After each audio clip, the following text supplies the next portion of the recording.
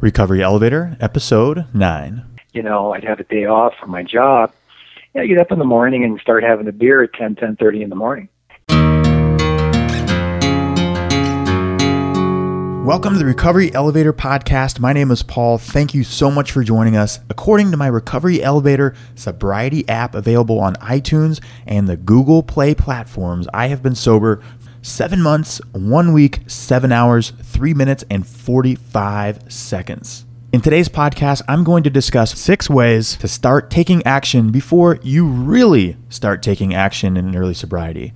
What this basically means is before you can start working and giving your time for a 12-step program or volunteering, you first have to meet a good physical and mental state yourself before you can apply yourself to really taking action with helping others. I also have Tom on the podcast, who is my new sobriety accountability partner because he has 4 more days of sobriety than myself. And I am a competitive guy, but that's a race I don't want to win. Tom, I hope you always have 4 more days sobriety than I do.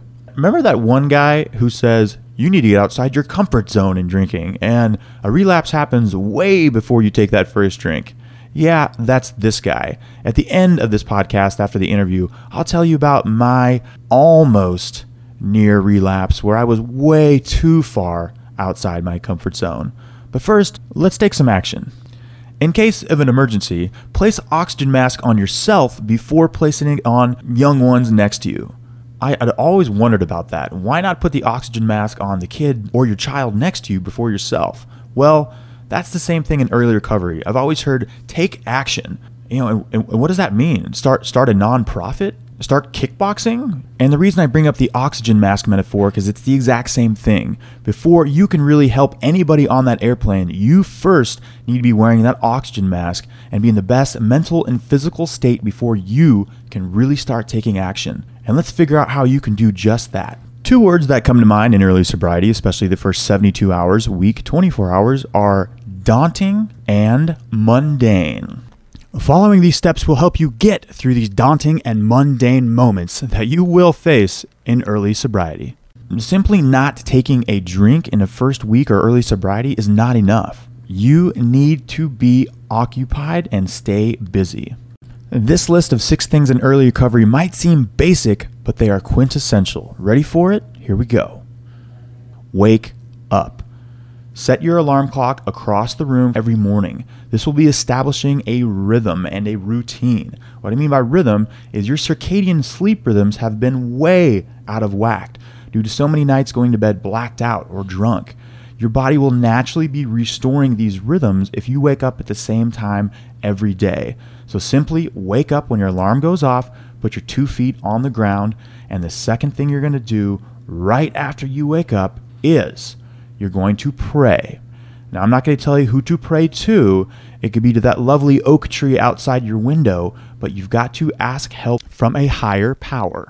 Next up, tell yourself something positive. You hear at the end of all of my podcast episodes, I say, you can do this.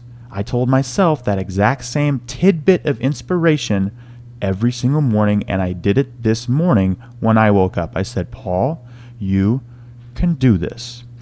Number 3 is eat. Work on preparing 3 to 4 healthy meals a day. Prepare your breakfast. When I would wake up hungover, I would just pour cereal and milk and just eat total crap. Make a healthy breakfast with oatmeal, with berries, make a smoothie, make a juice, anything. Eat healthy and take time doing this. You will be investing valuable time in these nutrients that your brain has been deprived of for a very long time. Eat healthy, prepare 3 meals a day, and take your time doing it. And in later podcast episodes, we will have a topic about the ideal diet for early sobriety. The fact is, in early sobriety, your body is still lacking valuable nutrients that you deprived your body of while you were drinking for so long.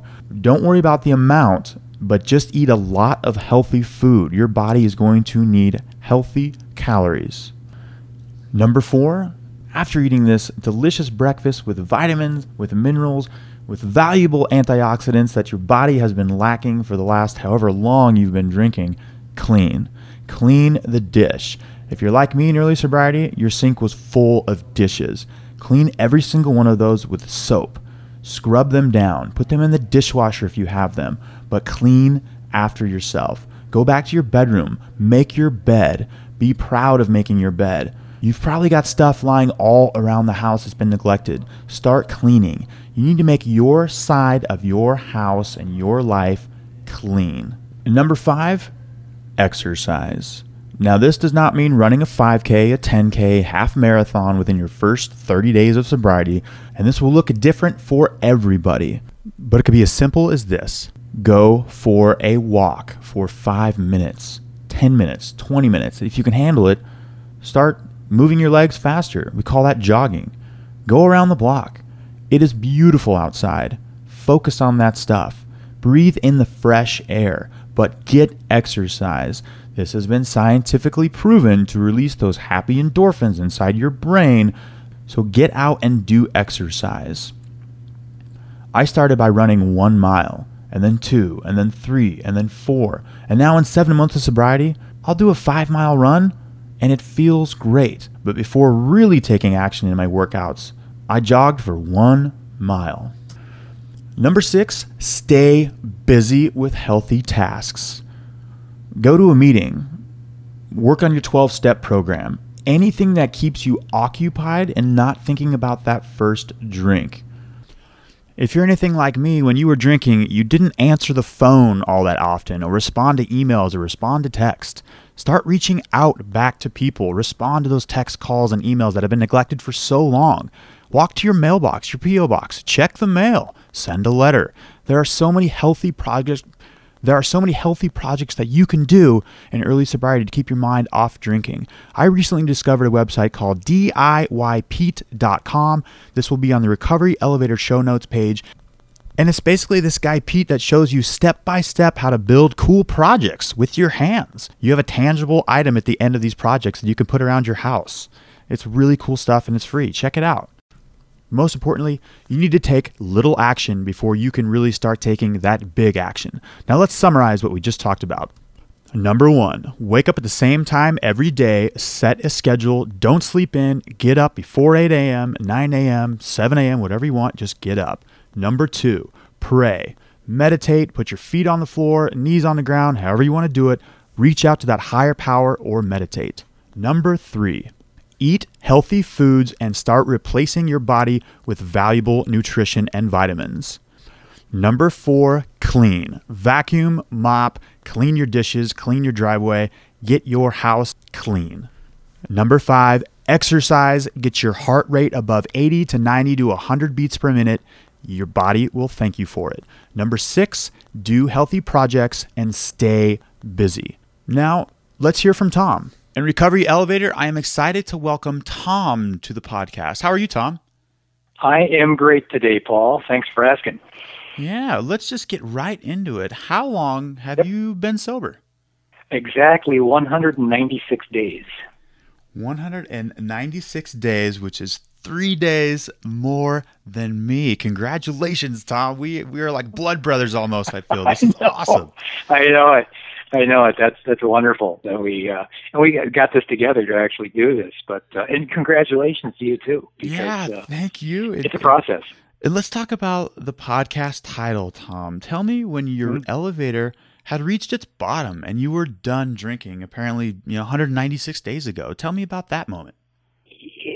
It's the second time I've stopped. This is number 2. And I like to say this is the one. This is the one for good. What happened on September 2nd last year, I was drinking, the day before, and I'd actually popped a couple of pain pills for my back, because I've had back issues over the years, and something about and by the way, taking the pain pills, not just for, my back, but maybe my hangover as well. And the reaction between the Vicodin, and this is in my opinion, and the vodka I had before and that night, just started a reaction in my body. On September 2nd, there was no drinking that day. There was those pain pills in the morning, but I remember I was mowing my lawn that day, and I actually got manic about it because I felt like my heart was going to burst out of my chest. I really felt like I was going to die. And it was a bottom, because you know, I never really thought I was afraid of death so much. But that day, and you know what I mean, we get it, our squirrel cage starts going in our heads, in my head, in this case, and there's the regret from drinking. And it's like, for months, even years, I was looking at myself in the mirror and said, I really don't want to die drunk or even hangover. I really didn't, and that went on for 6 years, look in the mirror. And it's like that thing we hear about, I wanted to quit, and I quit drinking how many thousands of times, and always picked it up again. But that morning, there was something about the combination, the feeling I had of remorse, regret, feeling I was going to die, and it went on all day long, Paul. Mm-hmm. I mean, from 10 o'clock in the morning until 10 o'clock that night. And finally, I sat down. I got this blood pressure monitor, and I stuck it on my arm. And my blood pressure was like 280 over 150 or something like that, which I later found out wasn't that bad. It was still high. My pulse was like 120, which the doctor, because I took myself to the hospital that night. Actually, I had my wife drive me. I looked at my wife and I said, honey, I got to stop drinking again. And then, I saw that look on her face. She just bowed her head and said, oh, that bad, huh? And she drove me to the ER and dropped me off. And I just checked myself in to get checked out. Words don't do it justice, Paul, but it's really interesting. I made a confession even to the nurses. I got to stop drinking. I made a confession to the ER doctor that came in and said, I really think this is alcohol induced. And of course, he went through all those questionings. And you know what? I recovered pretty well. My heart rate went down. My pulse rate went down by 11:30 midnight. Very well, I could have taken up drinking the next day. Because this isn't the first time. It was like the third time it happened in about 3 years, this sort of situation. But frankly, I was over it. I was just simply over it. And it's like the moment I made that decision, and actually I texted a friend of mine who's in, AA. I texted him and said, you know what? I'm going back to meetings tomorrow. Yeah. And, I've known this guy for 30 years. He's been a really close friend of mine. And he just texted me back and said, really? Yeah, like an exclamation point and a question mark. Yeah. Like he knew all this time, and he never asked me or pushed me to get back in. Mm-hmm. He knew, and I knew too, but I made the decision to do it, and it took me 2 days to get back to a meeting, by the way. Sure. Because that's I didn't have time. I was working, and I didn't drink. Just went back and did it. So that's kind of my bottom story. I don't know if you can put a title to it, Paul, but it was certainly a seminal moment for me. Absolutely. And Tom, a lot of times listeners imagine bottoms being fiery car wrecks, financial ruin, divorce, and it doesn't have to end that way. And it sounds like in the hospital, you were ready, and it sounds like you told the nurse, you texted a friend, and what you created right there, in my opinion, for what I'm listening from you, is accountability. There was something different that time that you were ready to make a change. And talk to me about accountability. I mean, is that why you texted your friend? So, he could hold you accountable, Oh, yeah. You think? Well, precisely. It was, he knew, he'd been in the program, for 35 years, 32 years or something like that. So, I'd always admired him for that. But yeah, I needed to do it to him. And you know what? Part of me really didn't want to do it. Part of me went, and part of me wanted to do that for so long, but I was embarrassed. Mm-hmm. Because, for I think a lot of us, for me, I thought, I can do this via willpower. Oh, yeah. I couldn't do it via willpower. There was a certain amount of grace that happened in that moment, in the STEP program, I'm convinced I did the first 3 steps that evening, right then and there, right within 15 minutes, I did 3 steps.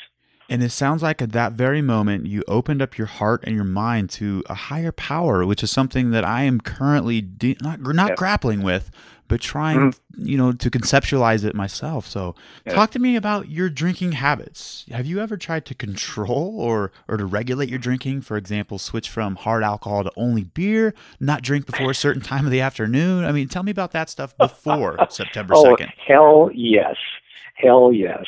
I switched on a regular basis. And more just, kind of a weird sort of self-medication to give my stomach a break from one substance and let it go into another substance Sure. and then go to another. So really, the cycle would go from strong beer. I drink that 8-9% beer. I do a 6-pack a day of that, well, in the afternoon. And, that's typically, and then probably have some wine. Then I go to wine, go red wine, love red wine. And I drink wine for a couple of days. I'd be drinking red wine. I'd go through one of those boxes of those boxes of wine they sell. I'd go through a box of that in a day, for crying out loud, when we think about how much it was, and then some. Yeah. And then after that, I get tired of the wine, and then I'd move to vodka, buy a half gallon of vodka, and drink that for a couple of days. Drain that, then go back to beer or wine again, and then to go back and forth. Oh, did I mention Mike's Hards? I was starting, that process of, must have been a couple of years ago. I'd have a day off from my job. I'd get up in the morning and start having a beer at 10:30 in the morning. And then I have a Mike's Hard. That became my favorite noon drink. I'd have those bottles, those water bottles from REI that hold about, a little over a quart. I'd dump 2 Mike's Hards in there and drive around with that. Yeah. I'd drive down and I'd switch stores because, I didn't want the clerks to think that I was coming in there every day and think I was an alcoholic. No, oh God, no. And we've all done that. You were not the Oh, only one. yeah. Sometimes I drive 12 miles out of town just to buy that half gallon of vodka because I figured I bought too much at one store and go to another one. But to continue your question, the reason it got bad, the reason, not the reason, it got to the point where, what, I was drinking all day long. I'd cover night shifts at my business for my staff, and I'd go through 2 bottles of wine at night at my shift. I was what they call a functional alcoholic. Sure. And I think one of the things I thought about on September 2nd, I said, how long can I remain a functional alcoholic? And the thing is, Paul, I didn't want to find out. I certainly didn't want to find out because, I was going to work, and then it became drinking in the morning. I'd wake up with the shakes. Mm-hmm. Never had DTs. Never had the luxury, if you want to say it, of going through that. But I would wake up, and then within an hour, I couldn't hold my hand straight. I couldn't sign a check without shaking. Mm-hmm. So I'd have, a glass or 2 of wine in the morning before I went to work. Mike's Hard by 10 o'clock, 10:30. Wanted to get out of work, since I'm self-employed, I could leave when I wanted to. And the first thing I do at 2:30, 3 o'clock in the morning is have another glass of wine or a beer, or I'd start hitting the vodka, depending upon where I was. And you've already said a couple words, the justification of it. I'm self-employed. It's my day off. I should have a drink at 10:30 in the morning. And the word functioning alcoholic. Tom, when I was age 23, I was owning a bar in Granada, Spain, blacking out 7 nights a week. And there were times when I'd wake up in the morning, and no joke, I would wake up and be like, oh my goodness, I don't even think I shut the front door. I can imagine, Spaniards just running in and taking all the alcohol and gypsies and flamenco artists, things like that in the bar. And I would show up in the afternoon to do the order, literally hands over my eyes. I'd walk around the corner and the door would be shut. I'd unlocked it and I'd go in and the bar stools would be on the bar. The register would be counted to the euro cent, the correct order place. And I thought it was cool. I was like, oh man, this is awesome. I can do this, blacked out. But in reality, exactly. How long can you keep that up? And I found, not long at all. So talk to me about how has your drinking impacted your relationships with possibly family, friends, a spouse, and has anybody ever suggested perhaps you might drink too much? That's what's interesting. About the only person that really knew I was, and to this day, God bless my wife, she has no idea. And I've tried to explain it to her, but I just realized, I've made, some amends to her, over the last couple of months for some things, but she knew I drank. Mm-hmm. Hell, she'd be buying the wine for me. I don't think I'd call her an enabler as much. She'd buy the stuff on sale when it was. Hell, there were 2 boxes of that wine out in the garage when I stopped. But let's talk about friends. Friends really never knew it. Friends knew I liked to drink, but I never got sloppy with them. I never did crazy things with them. I never swore. I just started fading away. I'd sneak out, to get home, because then I really wanted to get serious about my drinking later on in the evening. Yeah. I didn't want to show it to them. At work, for example, towards the end, I'm sure my staff suspected. Didn't abuse my staff, because I needed them. And so, I was afraid. I'd sneak drinks down in my shop, for crying out loud. I go down and drain up half a can of Mike's, Did I suspect? Yeah, I think they did. Matter of fact, about a month after I stopped, I shared a little bit with my one of my head employees, and she said, I thought I saw something different in you. So they knew. Now, with my family, my close family, my wife knew, my kids knew. I've been drinking around my kids, ever since they were born. And I know there's an impact. I've had a lot of issues with my kids in the last couple of months because I've reached a new homeostasis. And they knew me as the dad. I could cook them breakfast in the morning. I'd be cooking them dinner, but I'd be drunk, functional. Mm-hmm. I'd be the dad who would be falling asleep on the sofa, at 10 o'clock, 10:30. Don't do that anymore. Mm-hmm. So they got this new dad that actually sits down and talks to them now, and they don't know what to think of me. Sometimes, honest to God, they don't. But it's getting better. My son got pissed off at me because before I stopped drinking, we started brewing some beer together. And now that I quit drinking, he's pissed at me because I can't taste his beer, or I won't taste it. Sure. I choose not that I get. And my wife's noticed the fact that I'm a lot calmer. You see, so I'm saying what's now is much that they're liking the newer me versus what I was before. I wasn't really present. I kind of operated my own cotton padded room, emotionless. Mm-hmm. So the relationships are much richer now with everybody, with my staff, my close friends, and my family. So I don't know if I answered your question or not, but I'm grateful not to have lost my business. I'm grateful not to have got a DUI or killed somebody or killed any of my family when I was drinking and driving. And believe me, I did that a lot. Mm-hmm. Tom, it sounds like you finally just hit the button and got off your elevator before it kept going down. And that's what so many people can't do. So congratulations. And Tom, tell me what it was like when you first quit drinking. What were the first 24 hours like? The first week and the first month and the first 6 months? What is that like? You know what? It's a really good question, Paul, because, the first 24, 72 hours weren't so bad because I was kind of floating on that decision. It wasn't so bad. I tell you, the first time going into a meeting was tough for me. And talking to a whole group of people and then telling them why I was there, that was like accountability again. And once I got over that hump, that was okay. They talk about this rose-colored cloud, or pink cloud. Pink cloud is what they call it. You got it.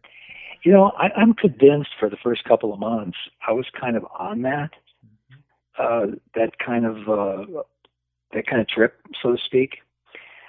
But I got to tell you, the compulsion and the desire didn't go away. All right, it wasn't terrible. It wasn't comfortable either. It wasn't comfortable. As a matter of fact, I got to tell you, after I reached the 6-month mark, I don't know why. Maybe it's because I'm going through some challenges in my business. And, one of the things I talked to one of my mentors about is that now that I'm more fully awake and engaged, mm-hmm. I've actually got more stuff coming into my brain. I'm literally dealing with things in the same fashion now. And so I can sense the pressure even in a greater fashion.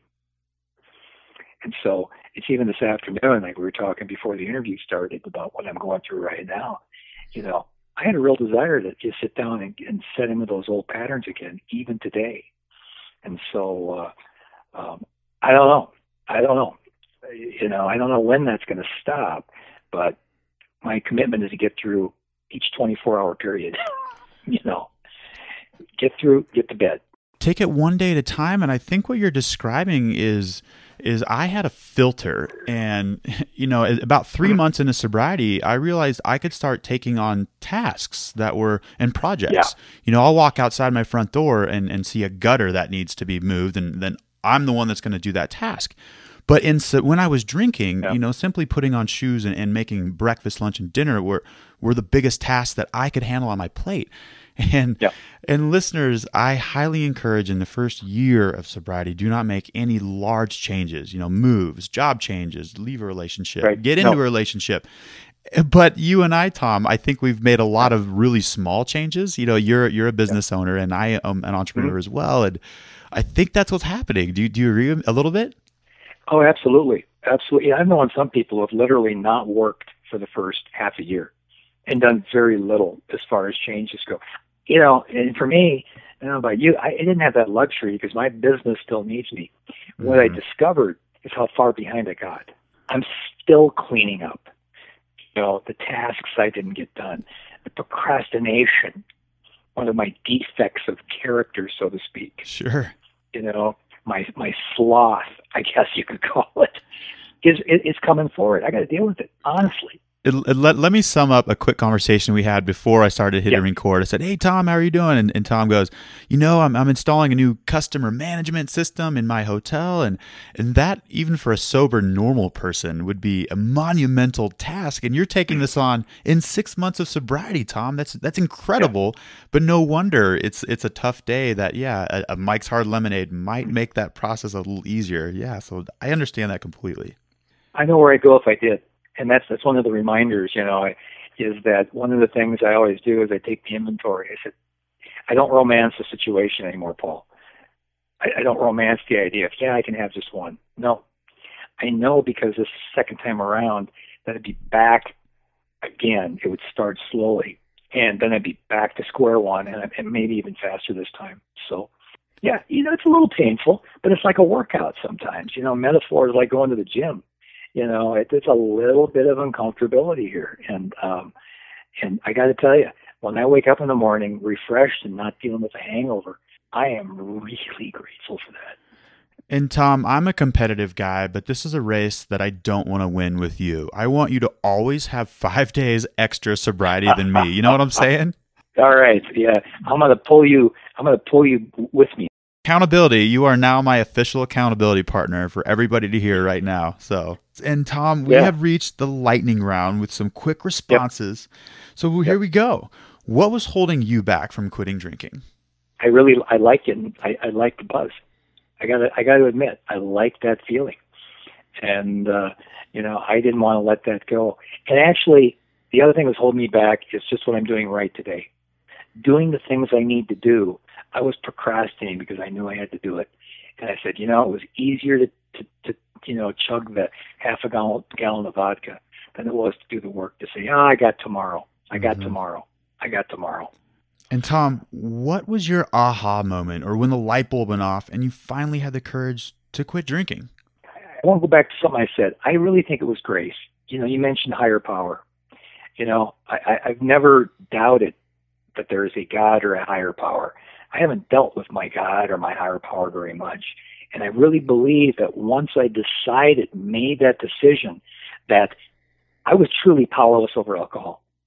That's what gave me the courage to make that admission. I'm powerless over alcohol. I can't handle it.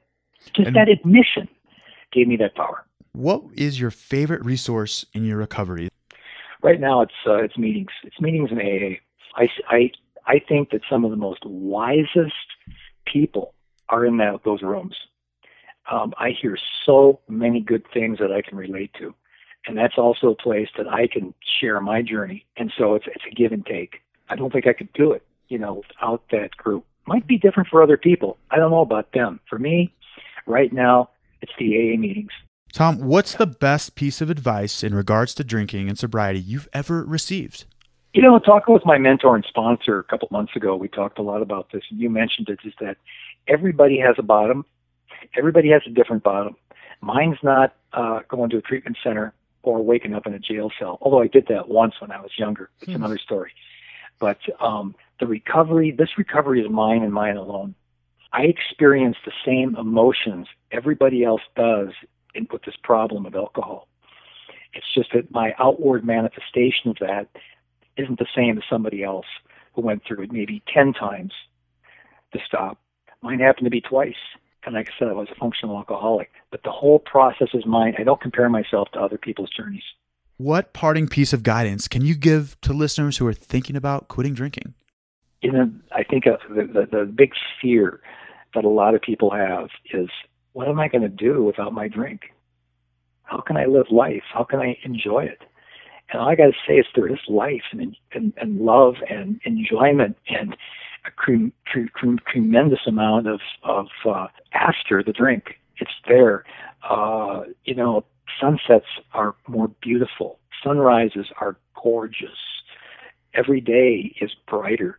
Got to experience it. It's there. But there is a life without the alcohol. There's something about a Montana sunrise while being sober that you just can't top it, and it's incredible. I got to say thank you for A, joining us, and B, you are helping me stay sober. Thanks for joining us. Thanks for letting me share with you, Paul. It's been great. Let me tell you about this near relapse, or whatever you may call it, but it was way too close of a call. I was in Brazil, and a friend of mine emailed me from Buenos Aires and said, hey, you should come down and visit me. We found a really cheap flight. I went down there for 2 nights, and one of the nights was my birthday. The very first night, she picked me up, and I had met her 1 year previously on a similar trip in the north of Argentina, and I was shit-faced the entire time. When I came out of the terminal, I didn't recognize her, and I started to ask her the exact same questions over and over, and she even said, Paul, you know all this stuff already. And I was like, damn it, alcohol, you're still kicking my ass. Anyways, she purchased my favorite drink, which she thought was Fernet Cola. It's an Argentinian drink. And that night I had to tell her, hey, I don't drink anymore. I thought I made it pretty clear. I said, I am an alcoholic. And she was totally cool with it, completely fine. We just went right past it. Now, the next night, it was my birthday. And we ate dinner at this sleek, cool, Argentinian, upscale, hipster Mexican restaurant. There was a DJ playing beats in the background. It was a really cool setting right on a river in Buenos Aires, Argentina. And when the waiter came up to us to ask what we could drink, my friend got a Corona, which is what you're supposed to order in a Mexican restaurant. And I'm happy she did. The waiter looked at me and said, a Corona for you too, sir? Tim, and I said, no, I'll just take a water. And my friend across the table, who the previous night I had just told her I was an alcoholic, she goes, Paul, it's your birthday. You got to have at least 1 beer on your birthday. Bless her heart. She's not trying to get me to relapse or drink with her. She just doesn't really understand the disease of addiction. I wasn't angry at her. So I looked left, and I saw mojitos. I saw margaritas with salted rims. I looked right. I saw the DJ bobbing his head. I saw other beers on table. I saw Dos Equis. It all looked so right and normal. And for a split second, I almost ordered a Corona. But then something happened. I ordered a water. And here's where it somewhere got heated, which ended up being a complete misunderstanding. They both go, a water? No, don't order a water. And I thought they were still trying to convince me to order a damn Corona. But what it was you still got to pay for the bottle of water. It's not like in America where you just get free water. They were saying, no, get a Diet Pepsi, get a cola, get a soda, anything you want. Just don't get a bottled water. But I didn't get that till later. And here's the spoken words after I was feeling pressured to drink. I looked up at the waiter and I said, does this restaurant not have water? He got it. He briskly wrote something down on his pad and he walked away. Now those were the spoken words. Let me tell you the unspoken words. So I said, does this restaurant not have water? Spoken, unspoken. You mother cock piece of dog shit. I can't do drink. I'll go through that same. You get the point. I don't need to keep going.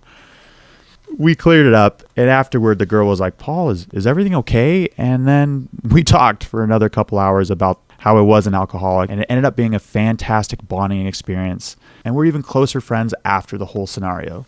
In summary, I made it back to America without drinking after 2 weeks of being out of the country. I'm currently in Vegas recording this podcast at a podcast convention, and I'm going to make it back without drinking, but I am taking it one day at a time. A quick anecdote about the NMX convention. Bless your heart, Cassandra.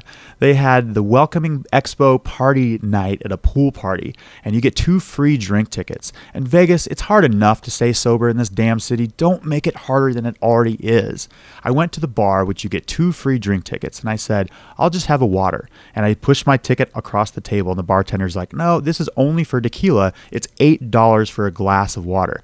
I've saved a lot of money from not drinking. I'm happy to pay for $8 for water. But I just asked. I said, come on, I just get a glass of water? Can you give me a cup and I'll go fill it up from the drinking fountain? He's like, no, man, it's not my rules. So I asked the manager, and it just kept going up from there. And actually, after about 15 minutes, a woman named Cassandra came back with a bottle of water. Bless your heart, Cassandra. I stayed sober. Thank you very much. Recovery Elevator, this is my last podcast on the road. I cannot wait to be back in the beautiful Big Sky State, Montana. And check out recoveryelevator.com. Kelly will write an amazing blog post that mirrors this podcast about how to take action in early recovery. You took the elevator down. You got to take the stairs back up. Paul, you can do this.